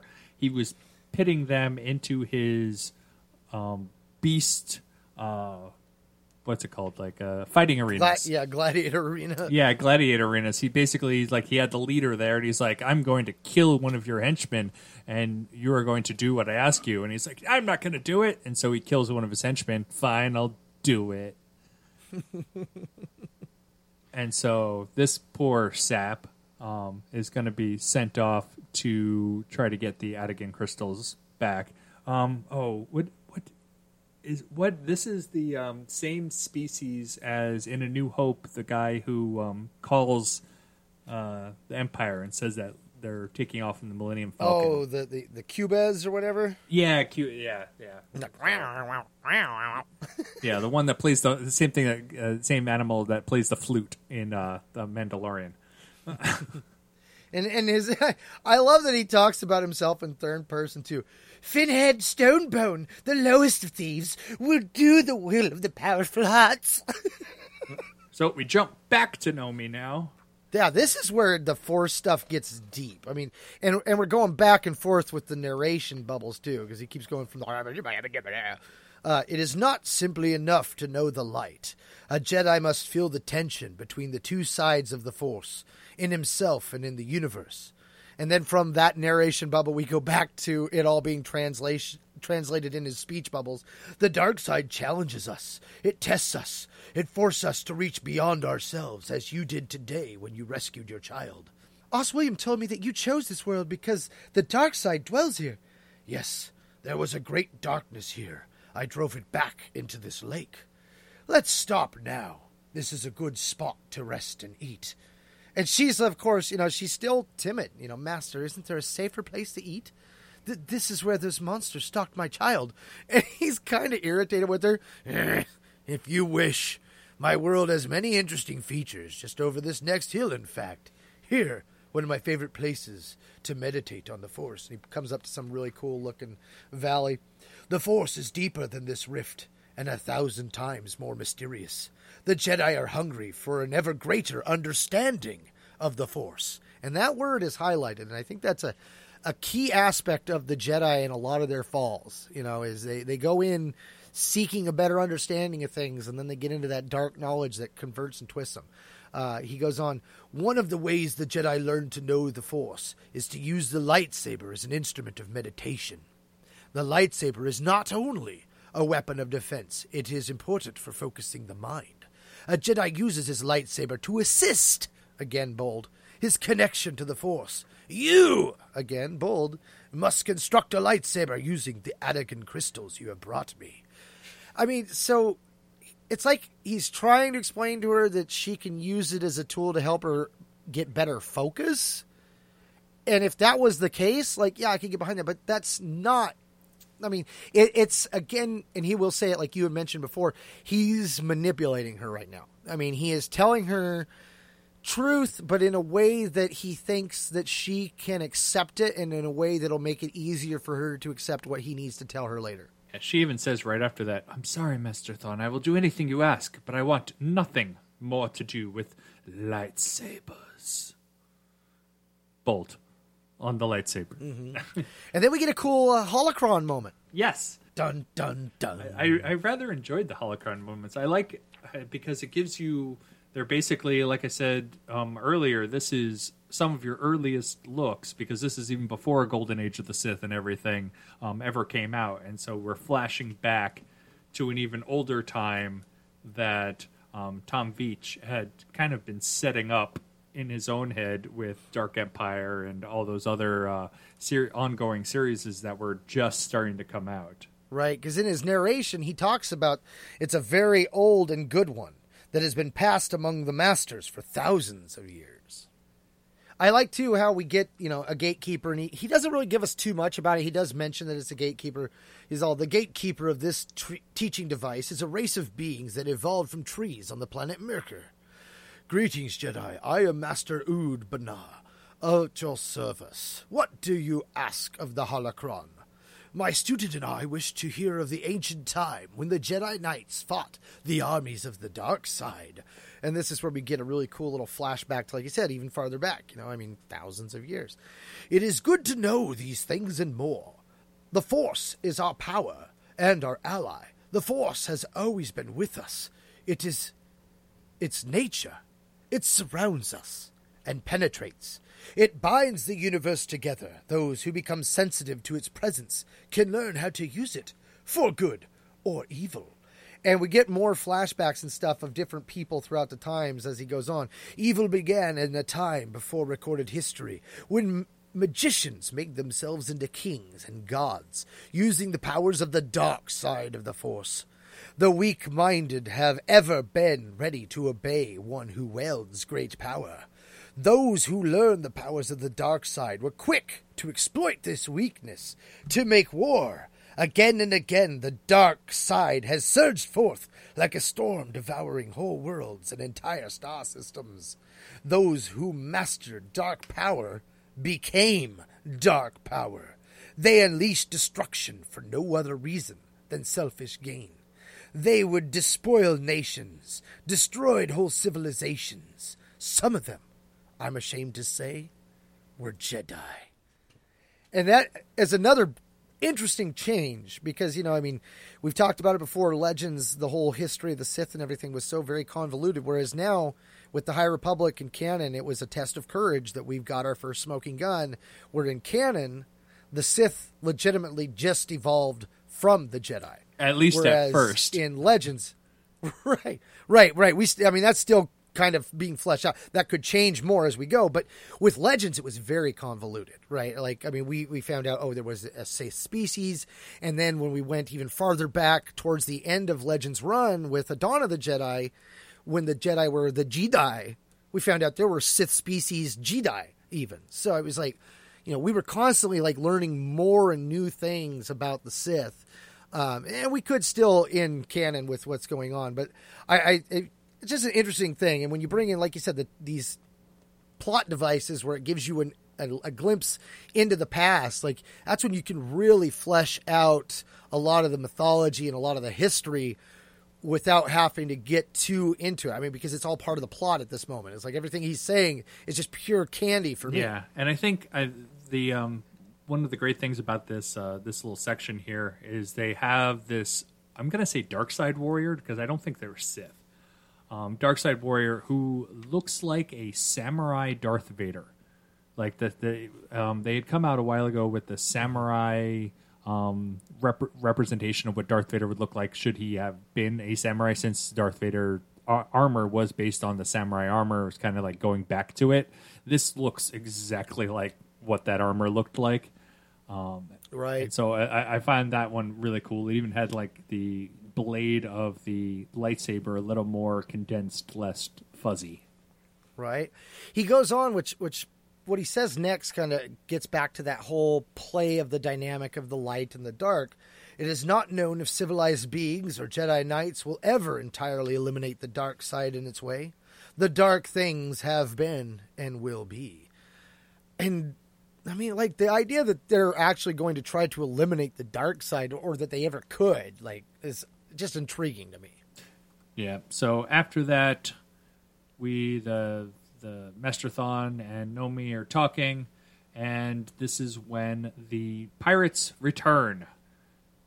And Thon says probably the most cringeworthy teacher moment of his entire career. I was wondering how I could trick you into beginning the lightsaber training. It looks like my enemies are about to provide the opportunity. Yeah, that was vicious because he had just given her his lightsaber as a gift too. Which is oh, okay. And an interesting thing he says too, it is my own lightsaber with which I trained under my master. Here, take it. It rightfully belongs to my greatest apprentice. Rightfully, huh? Or is this part of the lies? Like Master Yoda and Obi-Wan when they're not telling Luke certain truths about Vader, we're again getting that with Nomi. Like, things are being held from her. I don't know necessarily if I can believe what he's saying. Yeah, and then so the pirates land and they attack. Nomi's essentially refusing to fight because she doesn't want to. So Thawne goes in there, but then Thawne refuses to fight because Nomi's refusing to fight. Like Thawne's doing nothing, and so the pirates are basically capturing him and dragging him onto the ship, and that is what kind of triggers Nomi into using her battle meditation to.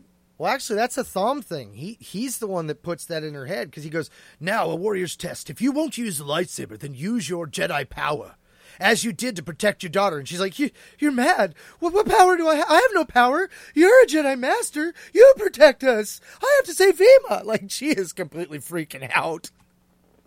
Yeah. So, yep. So she actually does that, which I feel like this whole training thing could have been done a lot better. Like, use your powers that are given to you as opposed to me forcing my training regiment on you. Right, and then she doesn't do it. I mean, that's he gets very irritated with her. "Very well, run away. Take your child to safety. At least she will be a great Jedi. If Thawne's apprentice has no power, then neither does Thawne." That's what he's just like, "I'll just walk up and get captured now." And we learned through, like, Yoda and all the Jedi have no belongings, have no anything. Just give them the Anakin crystals. Like, what does it really matter? Like, if you really wanted it, that, like, aren't they more important than the lives of his apprentice? Like, just give him the crystals. Right? And that's when some of the Hutt's henchmen and the pirates' henchmen start fighting amongst each other and it all. And that's where I got confused because, like, I didn't know why they were fighting. Like, the whole having a pirate working for a Hutt, pirating for the Hutt. Like, I was like, who is doing what for why? Like, it became too convoluted from the Hutt angle. Well, basically, Nomi visualized them starting to fight against each other. So that's why they started to fight against each other. But that's when Nomi walks in with her lightsaber, and now she decides that she needs to use the lightsaber. Dun, dun, dun. She makes her choice. "All right, Master Thawne, you win." As she goes, like, wading in. And it's kind of funny because she's wearing, like, a dress with a midriff and then a blouse top. And she's got his giant lightsaber in hand. And they're all, like, storming at her. And she's just, like, running in, just swinging the blade. She's like, "I'm cutting the grass." Basically clearing the way around her. And there's bodies everywhere. Literally bodies everywhere. And the pirates are dumb. Like, they don't even understand what she's doing. They're like, "She's trying to free the beast." "No, she's after the crystals. She's another Jedi. Kill her." Like, oh, they just don't have a clue. So eventually they give up and they run away. Or what's left of them. Boga, essentially, gives up and runs away. I think I did catch a continuity issue in the panel there on 392 of the omnibus. It says, seconds later, Naomi's lightsaber slices through the Mandalorian manacles, where she frees Thawne. Mandalorian manacles should not be able to be cut by lightsabers, right? Like, I agree. Yeah, it should be Beskar, which is the point of Beskar is to not be able to be cut. But right, maybe like, they were training yeah, manacles, like not real Mandalorian. I mean, I think clearly they wrote Mandalorian manacles before it was established that the Mandalorians had a hand in the purge during the Legends version of things. Because, I mean, that was originally where the Mandalorian iron became known, was they had the dungeon ships that they were capturing Jedi and putting them in the dungeon ships, and that their Mandalorian Beskar, as it eventually became called, was impervious to the lightsaber. And I want to say it was also impervious to Force techniques. Like, you couldn't use the Force to bend the metal either. So I think that, like, that was a reference to that, but a lot of that information evolved after the reference. But yeah, I jumped in on that immediately, like, well, hey, wait a minute. Yeah, and so basically that's the end of it. They kind of do a quick wrap up and said that Nomi's like, "You were helping me," and Thawne's like, "Nope, you did it all yourself. I just set it out because I wanted you to do something, apparently." Right? No one wants enemies, but enemies can be useful. They force us to reach beyond ourselves to find courage. I see what you did there, Master Thom. Yeah. Like, you sent them all away with just your light, your inner light earlier, and now you're just like, oh no, I have to do everything. Right, and then the next day, as they're sitting there that night, the holocron tells me that you will be a great Jedi, but I already knew that. You used your Jedi powers well. I couldn't have done it without you, Master Thrawn. I felt an added strength of the Force, much greater than before. I'm sure you were doing something to help me. I did nothing. I left you entirely to your own devices. So, this is what I think is an interesting, in the light of the High Republic and the titles they use, I find this is a very interesting ending to it in the narration here. A decision made, a battle joined, with no recourse except courage, and no choice except a life that is beckoning from the future. Nomi Sunrider knows the future will not be easy. Indeed, it will be a time of great unknowns and great struggles, against the very darkness that would snuff out the light of the Jedi. Dun, dun, dun. I can't even say I see what you did there, because, well, I guess I can. I can see what you did there, Disney Canon. I see what you did. So this also brings up an interesting point that I was not aware of before we had started this series. Is somebody on our Facebook page had mentioned that basically Lucasfilm got banned from using the name Nomi Sunrider. Yes.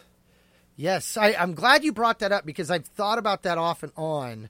There was going to be a Nomi Sunrider book, and I when they originally first announced it, that was how they had mentioned it, the Nomi Sunrider book. And then that controversy came up. Then it was changed to, and I'm probably not going to be saying the word right because I'm trying to remember how it was spelled. It was like Mandala or something like that. It was like some kind of special either ability or a special type of force device or something. And that was the new name of the book. And it was one of those stories that when Disney sold, it never really got too far, but it was one of the ones that they had talked about. They'd given us the new title for it, told us that it was going to be a Nomi Sunrider book. And then there was all that controversy surrounding it. And we were like, what's going to happen? And then Disney bought it and Legends got shelved. And so, that was one of the many projects that had a name and we knew some things about it, but not a whole lot. Like, we had Sword of the Jedi was going to be about Jaina. We knew Paul S. Kemp had an unnamed duology that we were like, well, that's got to be about Jaden Korr, since that book series ended literally in the middle of, a major event for that character. Yeah, and it was really hard to find any information about the Sunrider stuff, because it's basically just, if you're not in Lucasfilm, they don't talk about it. It's one of those, apparently some company has a copyright on the name Sunrider, and we're battling against Lucasfilm from using that name. And that's about all I know. And so it kind of kills the name of the character being used in marketing materials of that sort of thing. And her character itself just kind of fades into the background. Probably a lot of the reasons because of that. Right. And what's weird, too, is the word was Mandala, and they've actually reused it for the High Republic in Light of the Jedi. Now, in canon, a mandala was a type of complex knot which could be worn as a hairstyle. The creation of the mandala could be used as an aid to focus. Jedi Master Avar Kriss telekinetically pulled her hair into a mandala while preparing to call on the Force to save the Hetzel system. Yeah, they don't even mention it's only got a canon source. They don't even talk about what was supposed to be from that in Legends. Because now I'm like, okay, I remember the book. I remember, I don't think they ever showed us a cover for it, but I remember that was the title they were going to use for it, but there's nothing, no reference. Wow. Yeah, I'm going to stay off Wikipedia right now, because the last time I was on Wikipedia is the reason that we had to re-record this episode. Is it completely crashed my entire computer. So, yeah, that's what I'm doing right now. Yes. Well, let's see here. Let's do our follow-up. Should it be brought into canon? Man, I'm going to say no. I think you could, like we said in the spoiler-free part. I just don't see what value this story is going to bring to canon. And that, I think, is my main thing. Like, there's a part of me that wants to see as many names or characters and events cross over, and I'm okay with them being reimagined. And I think that that's what I would do. If I was to do Naomi Sunrider coming into canon, I think I would restart her. But then again, Avar Kriss does kind of have a lot of Naomi Sunrider's traits. So maybe that's kind of where they went with that. What would need to be changed? Nothing. You would just, leave this in the time frame that it's at, and you just drop it in there. I think I'm still going to stick with it being a 5 for my rating because, like I said in the spoiler-free part, it doesn't do a lot in the bombastic.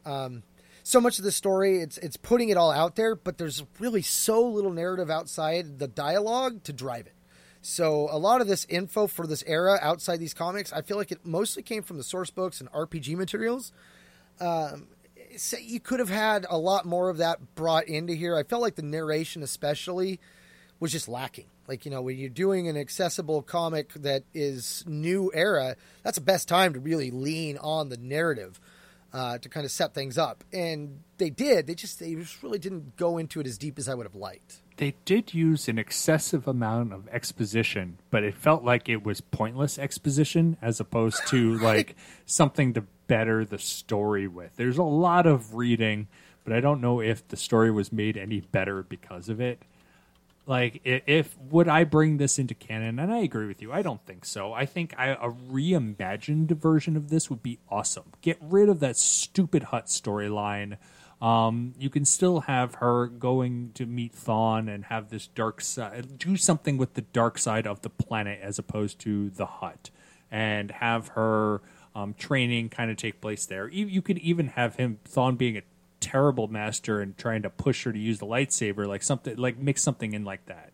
I'd like I said, get rid of the Hutt storyline 100% and do something different with the remaining parts of this story and remix it. So I think it could be brought in. I don't think it should be brought in as it is. And I still stick, I may even lower it. I completely forgot about the like nearly half of the last 2/3 of the book is all from the Hutt's perspective of him trying to manipulate people to go get the Adagen crystals, which still, I don't see this being a big deal. Like, the couple of crystals, like, yes, I'm sure they're worth a lot of money, but isn't there other things you could be better spending your time trying to steal? Right. Like you could have had the narration, or even Thawne, or even Oss be like, oh, Adagen crystals, these are very rare. Like, the lightsaber you can have with this could cut through another lightsaber. Or these are really prized outside of just the Jedi. Like, art collectors use these to power some kind of mining crystal. Like any of 1,000 different ways they could have gone about that. I probably should lower mine to a 4 for the same reason, honestly. But I'm going to stick with 5 because I already said it. Covers this one. There was only 3 real issues that added to it, so there's only 3 issues to choose from. 3 of 5, 4 of 5, and 5 of 5 because the first 2 were the Beast Wars runs, correct? The first 2 were the Beast Wars of Onderon, yeah. All right. I just want to make sure before we went into that I wasn't lying. The first one, of course, being 3 of 5. This one I think is probably my favorite of all of them. It's probably the most pronounced moment of this whole comic. Like, the most important element of it is the fact that a Jedi died and his wife picks up the lightsaber to defend their child. And that's basically what you get. You've got him laying down. His arms are, in 2 different directions, kind of indicating he's not sleeping, and his lightsaber is active. Typically, you don't leave your lightsaber on when you are sleeping, but I'm not gonna nitpick your critique here. Right, his hand's reaching for the lightsaber, and her hand, like it almost looks like she's cuddling his head, but she's reaching for the lightsaber. She's got Vima in her right hand, her left hand's reaching for it, and she's looking up at the attackers. I just like this one. Just it personifies so much about everything that's going on that's probably hands down my favorite. The next one is the Hutt. And the Hutt is even more Jabba than ever. Like, they might as well have just taken a still from Return of the Jedi and just copied him. Like, even his hookah is Jabba's hookah. Like, I don't even think that's the hookah they used in the comic. That's just straight up Jabba's from Return of the Jedi. And they have a grate on the cover, like Jabba. Oh my God, I missed that. Oh, geez, yes. The Beast is more alligator-like with, like, light coming out of its mouth. And we see the Cubez pirate guy kind of cowering for his life. And it looks like he's got chains attached to his wrists. So it's that moment. But I don't find anything really spectacular about it. I mean, it's just like, yeah, there's Hutts and there's people being, tortured by Hutts. The 5 of 5 is probably our most action-packed. I don't really care for how Naomi looks in it. She looks a little weird. She looks like they tried to do her hair with not how she was pictured in the flash forward part of the comic where her hair was like the full, but they tried to like make it longer, but still with those weird temple horns. It's almost like they took the second art style flashback of the first art style's hairdo and then went and took it another step forward. Yeah. Because it definitely is different. She looks bulky. Like, she looks like she has been training to fight her whole life in this. Like, and she has a cape that's not how she looks. Right, yeah. Well, and her shirt's different than how it was. I mean, everything about this isn't exactly how it looks in the comic. Thawne is right there at her side, whereas, like, in the comic, he's kind of like staying back. But he's also and the pirates are weird. rushing after her. He looks weird in this one too. Like, he doesn't look anything like he did in the comic. He looks more wolf. Honestly, like his jaw looks like his lower jaw looks like it's got like a beard on it, and his teeth look more wolf-like. The top part of his head, I would argue, has the same stylization of Thawne enough that you realize that it is him. But yeah, that from the nose down, that's drawn totally different. So yeah, I would say the first one of the 3 of 5 is my favorite. That would be the one that I would put as the cover if I were to do this as its own little arc. But of course, when they did it as the arc, they tied this in with the Beast Wars, and Ulic gets the cover. I kind of think that makes sense because in the long and short of it all, it probably is more Ulic's story than any other central character. Yeah, I would say 3 of 5 is the best of the lot. I agree with you 100%. And that's even on the omnibus. That's the cover that they put in front of this little break for the saga of Naomi Sunrider, because it is her kickoff to the rest of her life, essentially. And they even talked about that in the series. Is like, you've now gone beyond your past life. You need to walk forward into your next life. Right. I mean, and her husband was saying that from the start too. It's like, that is definitely being driven into your face.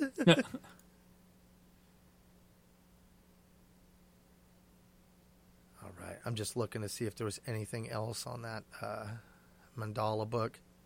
God, I really thought I'd find something on it. Yeah, there's nothing out there. Like, I looked, there's not much on any of the controversy or anything like that. I remember I looked when we first started.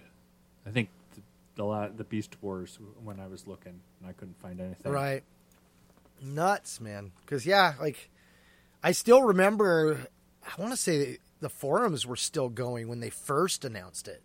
And then the forums shut down when they changed the title of it. Because at first it was announced as the Naomi Sunrider book. And then they came forward and were like, it's got a new title and it's this. And we're all like, why is it that? And that's when the controversy hit. Or should I say, that's when the controversy became known. Well, Jim, I think that about wraps us up, unless you had anything else you wanted to touch on before we move out. No, I think I hit everything that I wanted to say. Mm-hmm. All right.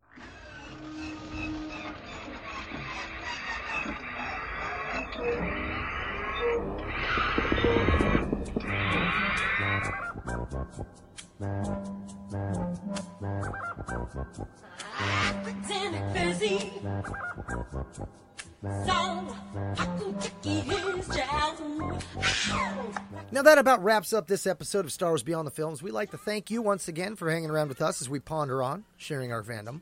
Remember, you can always listen to our episodes streaming online on the Star Wars Report website, 2nd Airborne Division of Podcasts at www.starwarsreport.com. Episodes are also available on Zune, Stitcher, as well as Spotify and on iTunes. And as always, we encourage you to leave us a review while you're at it. You can find links to our episodes on both our Twitter and our Facebook pages at SW Beyond Films, or just type in Star Wars Beyond the Films in your search bar.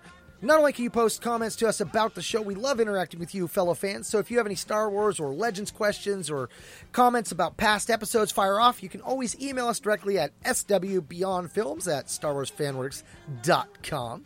Now, lastly, before we go, we wanted to mention to you our sponsor, Audible. If you go to www.audibletrial.com/Star Wars Report, you get a free trial run of Audible to see what it's all about. Our sponsors have more than 100,000 titles. You can explore the Star Wars universe, the Legends universe, Harry Potter, or any other genre without risk of being stuck with a book you flat out hate. Because Audible members can exchange any book within 12 months, that's 1 year, with no questions asked. So in this digital age, if you're thinking of making the switch from the page to the audiobook, Audible just might be right for you. So, once again, for Star Wars Beyond the Films, this has been Mark and Whistler. And Jim. Whistler, quiet. I'm talking. Saying, I know, you little turd. Shut up! And may the Force be with you. Don't quote us the odds that we'll see Nomi come back again in anything. Right. Because she's become the pariah of Lucasfilm, apparently. Right, and I mean, how hard would it have been to make her remarry? I mean, what are the odds of that? Like, maybe she's Naomi Skywalker now. Yeah. I did find, while you were talking, the book Mandorla is what the name of the title was. And that's the reason Bastilla Shan was created for the Knights of the Old Republic video game, is because they could not use her because of her last name. That's where. Okay. All right. There we getting some of it. Yeah. Okay. So Bastilla Shan was supposed to be Nomi, but because of that controversy, she became a different character. But that still doesn't touch on that book, because there was supposed to have been a book. And the book was supposed to come out in like 2008. You're right. And it was a lot after Knights of the Old Republic even came out. So why would they even attempt that? So regardless, I don't know. That's all I know. The more you know, the less you really know in terms of Star Wars. All right, Jim, that worked out, man. Like I was, anytime you have to go back and re-record when you've got like an hour plus of stuff, you're like, is it going to be as good? I hope so. Like, but you and I, we do really well together, so that worked out. That worked out great. Yeah, I thought it was good. We do. I think we what's it called? We complement each other really well. Mm-hmm. It helps to have somebody that's got a firm grasp on the timeline, because when it comes to numbers, I'm like, what was that? What's that? Because like even the KOTOR, like I firmly in my mind, when I think of the date on that, like I think 3 and 2 other numbers. Like I'm way off, man. Test. All right, Audacity is recording. Okay, as I'm good there. Talk both to going. you, Mark. Show notes up. I can't hear you. Ruh-roh. Am I muted? No. No, my Audacity can't hear you. You had to pull the Chewbacca. What's that, Chewie? Over there on the left? I always loved that one book where Han gets captured and Chewie and Waru and a couple other Wookiees of his family go to bust him out, and all of their conversation is transcribed from Wishrit or Shiruk. She-Rook? Shiruk. Wookiees. Wookiees. I think that's just multiple Wookiees. Right? Oh man, I was hoping they were gonna go Loki for the 2 Loki instead they went just Loki. I'm like, oh, you missed an opportunity there. Could have been like, they're like octopi. That's okay, he's dead now. But is he? Right?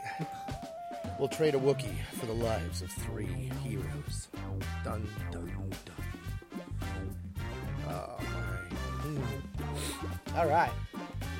I'm excited, Jim. We're going to nail this one to the wall, buddy. Take 2. Take 2. But dude, and I was looking at that audio file, too. We were an hour into that sucker when everything fell apart. I'm like, oh, man, so much good conversation. But it's kind of fitting, though, because, like, when Nate and I first started Beyond the Films, there were a lot of times when Skype would let us down. We're like, no, we got to do that all again. Shit. There was one episode we recorded 3 times. I was like, oh my God, do we really want to? But we had to. Now just skip on to the next one. It's like, if you didn't listen to our previous episode, it's because we got done trying to record it. Right.